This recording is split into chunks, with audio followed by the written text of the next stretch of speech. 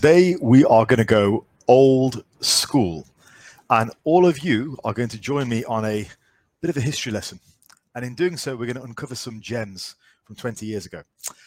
So, oftentimes when it comes to training methods, this is what we're talking about today, effective training. We think that what is currently the accepted way to train is the result of we learn more and we are reaching our final form, as it were. You'd think in 30 years' time, you just walk into a gym, everyone knows what they're doing, and that's it. That's not the case, though, because there's some great examples of this in our community. Steve Shaw, he'll tell you, 20 years ago, what was putting muscle on people worked back then. Now, what we're doing now works for sure, but things change, and it's not always a progression. Oftentimes, the change occurs just because there's a shift in momentum. And I'll tell you who's another great example of this, Dennis Freaky D. He's gotten ridiculously strong, mostly using linear periodization. Nothing conjugate, nothing block, just linear periodization. And that works. He's got very strong. Now, if you were to believe the current sentiment, then that is outdated. And we're on to newer, bigger, better things. But this is my point. Often what's new isn't always progress. It's just a change. So people change, they change their moods, things change, but it doesn't always invalidate what worked 20 years ago. Sometimes it does, but it doesn't always. And I want to take you guys 20 years back in time to a training style that was originated on some of the old school hardcore bodybuilding forums by a guy called Dante Trudel. And here is the historical perspective. So from what I remember first discussing this approach in the early 2000s, it was put on the boards and it was accepted by some, by others, they didn't really like it. Dante had the username dog crap, so people would take the mick out of that, of course. And it was seen as, for some people, it was seen as the gospel. For others, it was seen as a routine for drug abusers. For yet others, it was just seen as complete nonsense. But what Dante's approach was back then was also a result of the previous 10 to 20 years of accepted bodybuilding law. So here are some of the tenets of dog crap training which made it different back then. So it was referred to back then as a high frequency program. Now, many of you will laugh at that because it's you train a body part every 5 days. So that's not high frequency. It's, I would say, moderate frequency, roughly just over twice a week. So every 5 days. It was definitely low volume. Now, that was a large departure away from what was currently, at the time, bodybuilding law. Really only Dorian was doing low volume back then. Everybody else was doing super high volumes, just pumping it out back and forth over and over. And it was also high intensity. And again, apart from Dorian, hardly anyone was lifting with high levels of intensity. It was all just, I mean, you've seen the training tapes of Flex Wheeler train. He just does stuff and then he stops. And then he looks very pensive at the camera and then he does stuff again and he stops again. So there really wasn't a great deal of intensity going on. What he was rallying against was this idea that people were just doing more and more volume. Volume was everything. And the whole macho thing back then was how much volume can you do? That was what people considered to be macho. Nowadays, it's how close to failure you train or whatever else. But back then, people placed a lot of value on how much you can work. Some people might argue that we're back to that now in 2022, but never mind. And the next point is poundage progression. That was also something which was seen as quite oddball. And Dante really pushed the logbook and small plates. And so that's another training tool. I can remember way back, this was as late as 2008, I think it was. I was in a gym in Wolverhampton, England, and I was training. And I had my paper logbook. I kept paper logbooks for many years.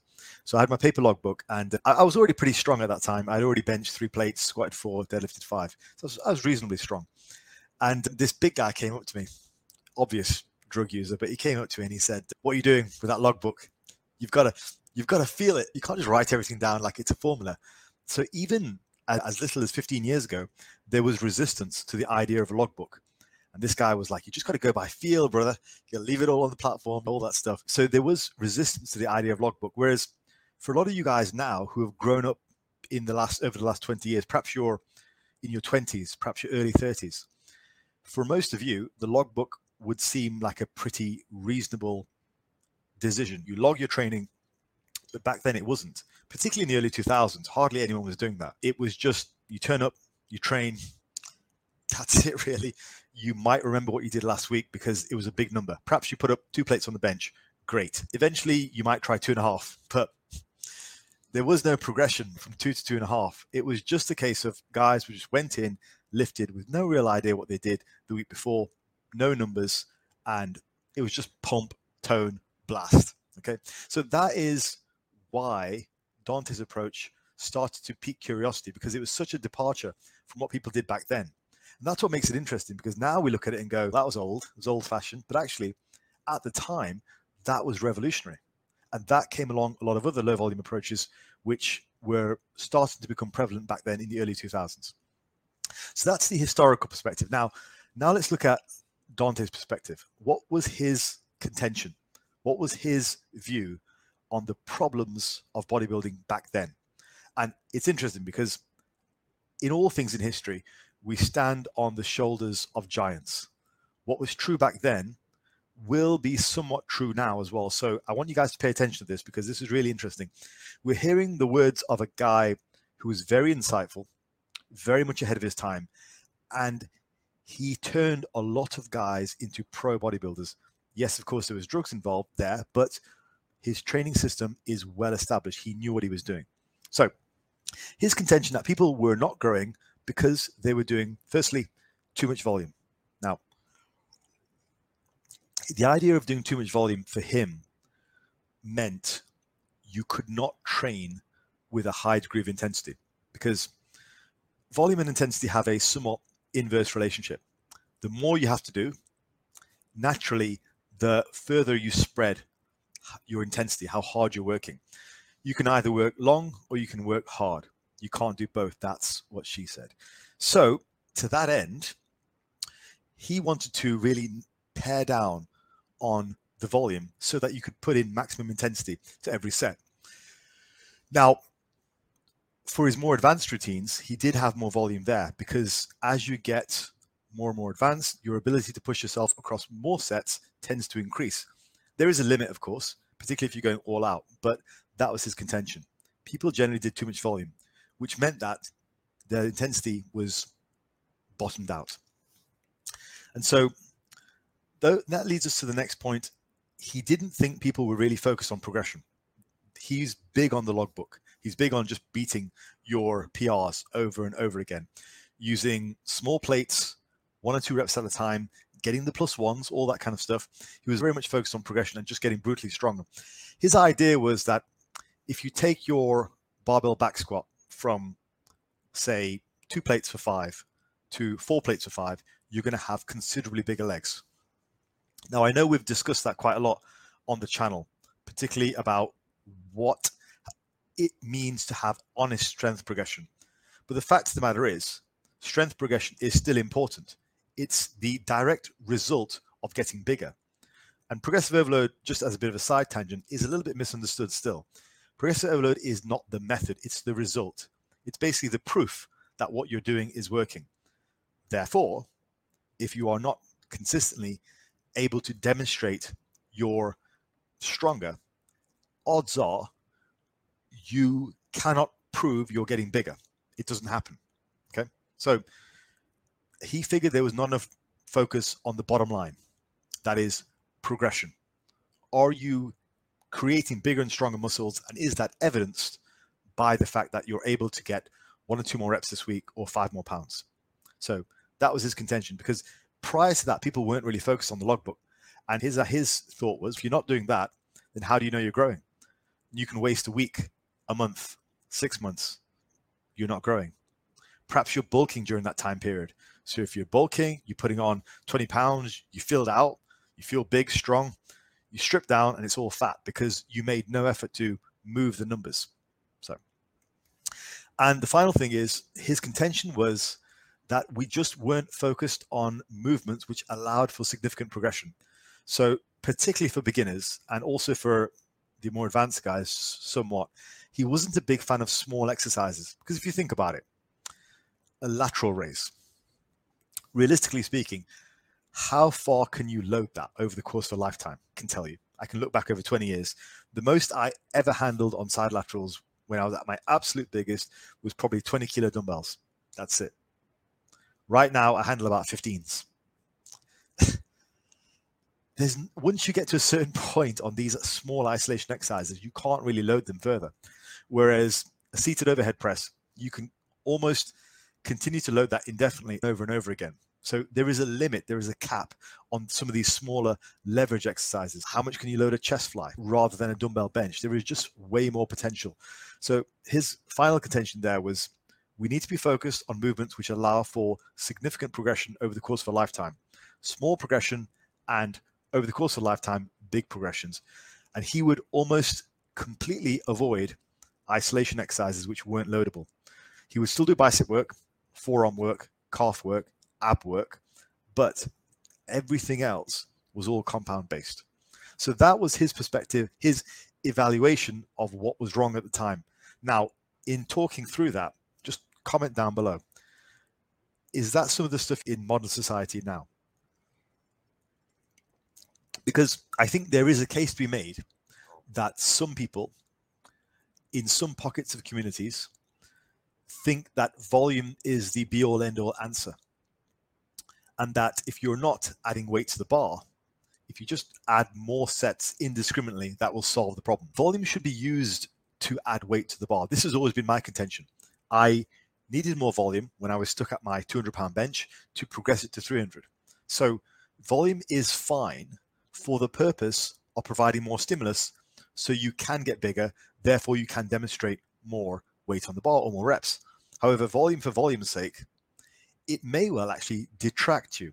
It may well prevent you from getting into that zone where you're working really hard, and that's what results in muscle growth.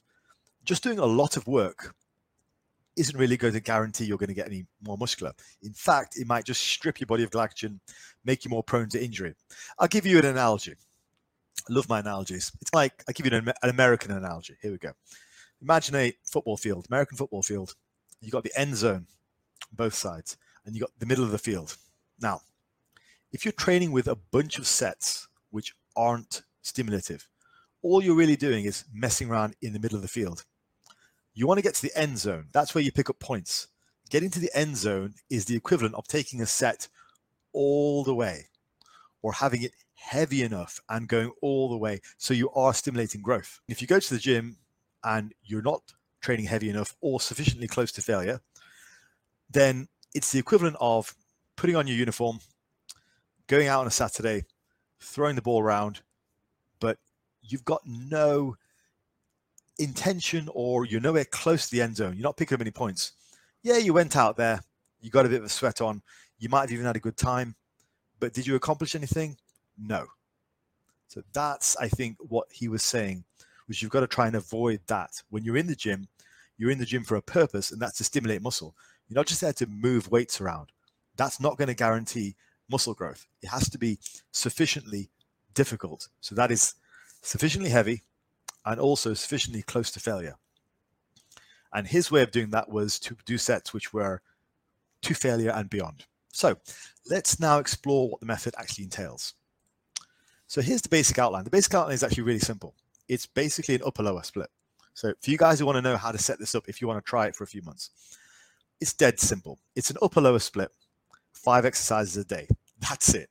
It's really simple. So the upper day, you've got chest, compound chest movement, compound delt movement, and then usually a compound tricep movement, maybe some extensions are okay as well.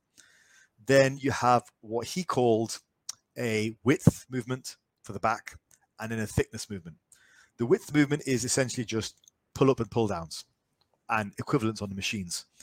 And a thickness movement is any type of row and also some types of deadlifts, rack pulls, stuff like that. So that's the basic outline of the first day.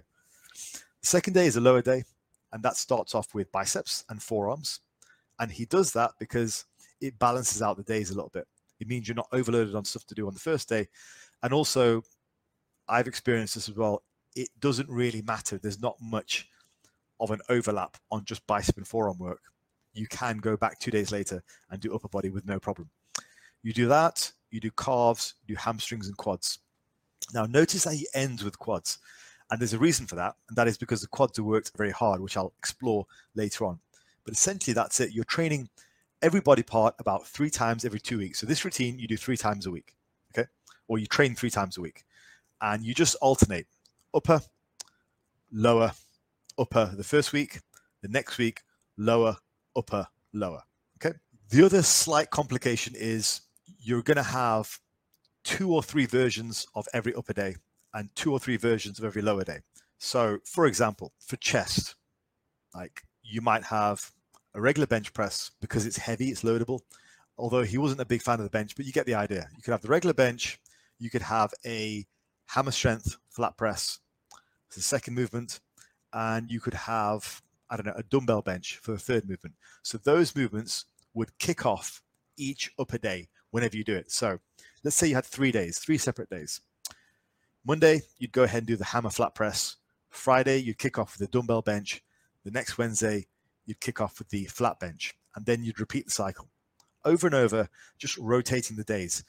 I would recommend, if you're starting this and you're just starting off and you're not that strong, I would say start with 2 variations and just repeat them over and over. And then when you get a lot stronger, when you start to stall out, then add a third one. Okay, that's how I would do it if I was to run this. So that's the basic outline. Now, in terms of exercise variations, yeah, and I've already covered this, but just to fill out the rest, the chest is fairly easy. But in terms of width, you're looking at pull down type stuff. In terms of thickness, this is where it gets interesting because the thickness movements can and probably should include some type of deadlift. So either a rack pull, a stiff leg deadlift from the floor, a full deadlift from the floor, any of those would work fine. I think if I was to recommend something, my personal preference would be a stiff leg from the floor as the primary exercise. I think a full deadlift may be applicable if you're quite weak. Let's say you're benching up to 3 plates a side for reps. Then sure, stick to the full deadlift. Rack pull, possibly applicable if you are very strong. Perhaps if you've got back problems, which preclude you from picking heavy stuff up from the floor, some kind of injury concerns, maybe. But rack pulls are a decent option. I just think when you're very advanced, they're going to mean a lot of plates, 7, 8, 9 plates. If you're very weak, then you may as well pull from the floor. So I'm not sure if rack pulls have really got a place, but I know that Dante was a fan of them. For quads, really any quality quad movement will work. Regular squat, Smith squat, pendulum squat, leg press. You've got to be able to push those sets hard though. So if you're doing a squat and it's constantly hurting your back, probably take something which doesn't affect your back quite as much, like maybe a pendulum squat or a Smith squat, or just a leg press is fine too. At my gym, we have a great hack squat. We have a couple of decent squat machines. We have a great leg press. We have a pendulum squat. So there are a lot of good options. And nowadays, most gyms have got some decent options. If not, you've got a Smith machine, a leg press, and a barbell. Mostly, those are 3 pretty good ones. So yeah, you just kind of rotate. All right, now the next thing is most of the sets would be rest pause sets. The idea is we're looking to get the most out of every set because the set count is quite low. We're looking to get the most out of every set, so we're going to do them in a rest pause fashion. Now, there's plenty of different ways to rest pause. You've got lots of different ways, infinite number of ways. But the way that he taught people to do the rest pause is to do the first portion of the set, which would be around about 6 to 12 reps. Okay. And then ideally, if it's safe to do, you fail. You go until you fail, until you cannot push anymore. Your partner will help you to re-rack the weight. And then you want to rest for about 30 to 45 seconds. His recommendation was 10 to 15 breaths. But if you find that a bit inconsistent, just set your timer 30 to 45 seconds. And then you do the second portion, which is as many reps as you can do, and you get straight back into it. If you're hitting about 12 reps on the first set, you're probably going to hit something like 3 to 6 reps on the second set. It depends how hard you're capable of pushing on the first set. If I do something like this, I lose a lot of reps after 30 seconds, like a lot, because I'm capable of pushing myself really hard and really close to failure and then struggling against the rep. So I can leave it all on that first set. So my rep count would drop from, say, 12 reps to 3, okay? And that would be pretty normal for me. Then you rack the bar, or you fail, your partner helps you rack the bar. You rest for another 30 to 45 seconds or 10 to 15 deep breaths. And then you do the final portion, which is, again, as many reps as you can. Normally at this point, you're getting between 1 to 3 reps. And finally, if you really want the pain, you end with a static hold. So what that means is if you're on, say, a hammer strength chest press, you'll just hold the weight somewhere along the rep and try and hold it there as much as you can, just to keep that tension on the muscle until you finally can't even hold it anymore. Then you're thoroughly exhausted. So these are recommended to be done on most sets. So they could be done on chest, delts, triceps, back width, biceps, hammies, hamstrings if you're doing curls, but you don't want to do them on deadlifts. So this is the majority of the work.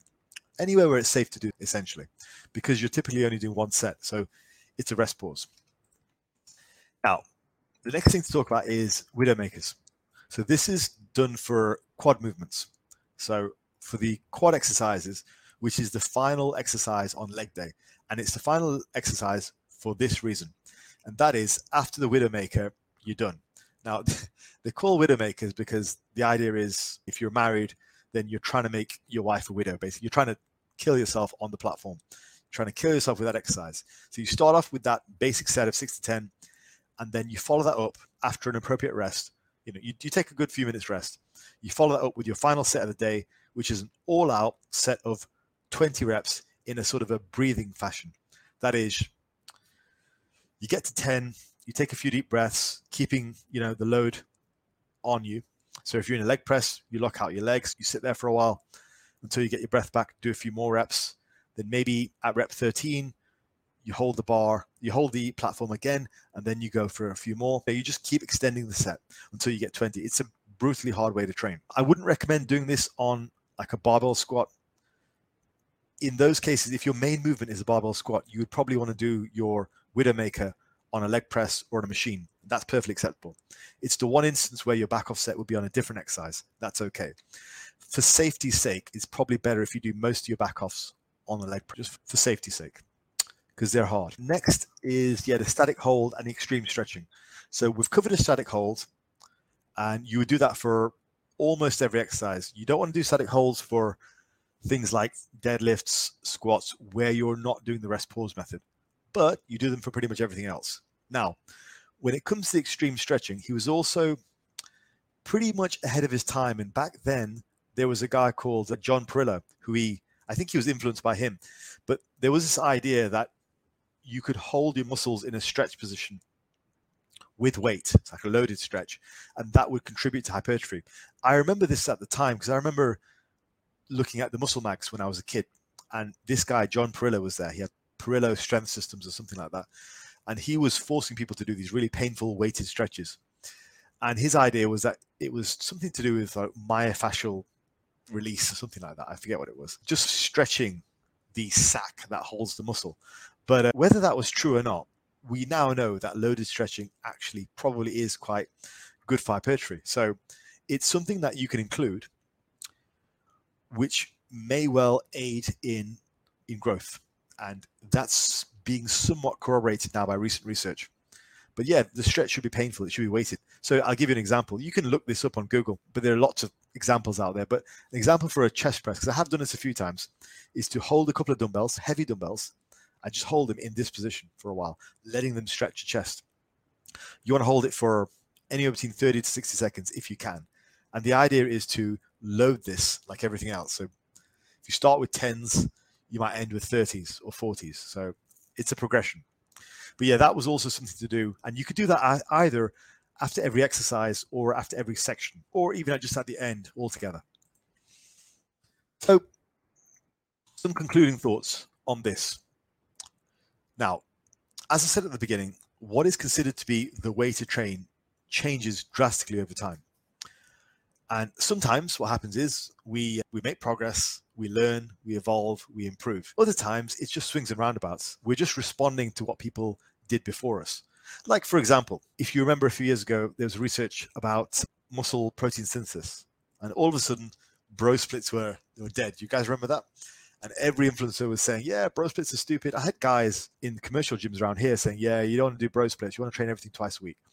And now we know probably not that valid. There's a lot of things which have come out over the last 10 years, 20 years, 30 years, which have been good, moved in the right direction.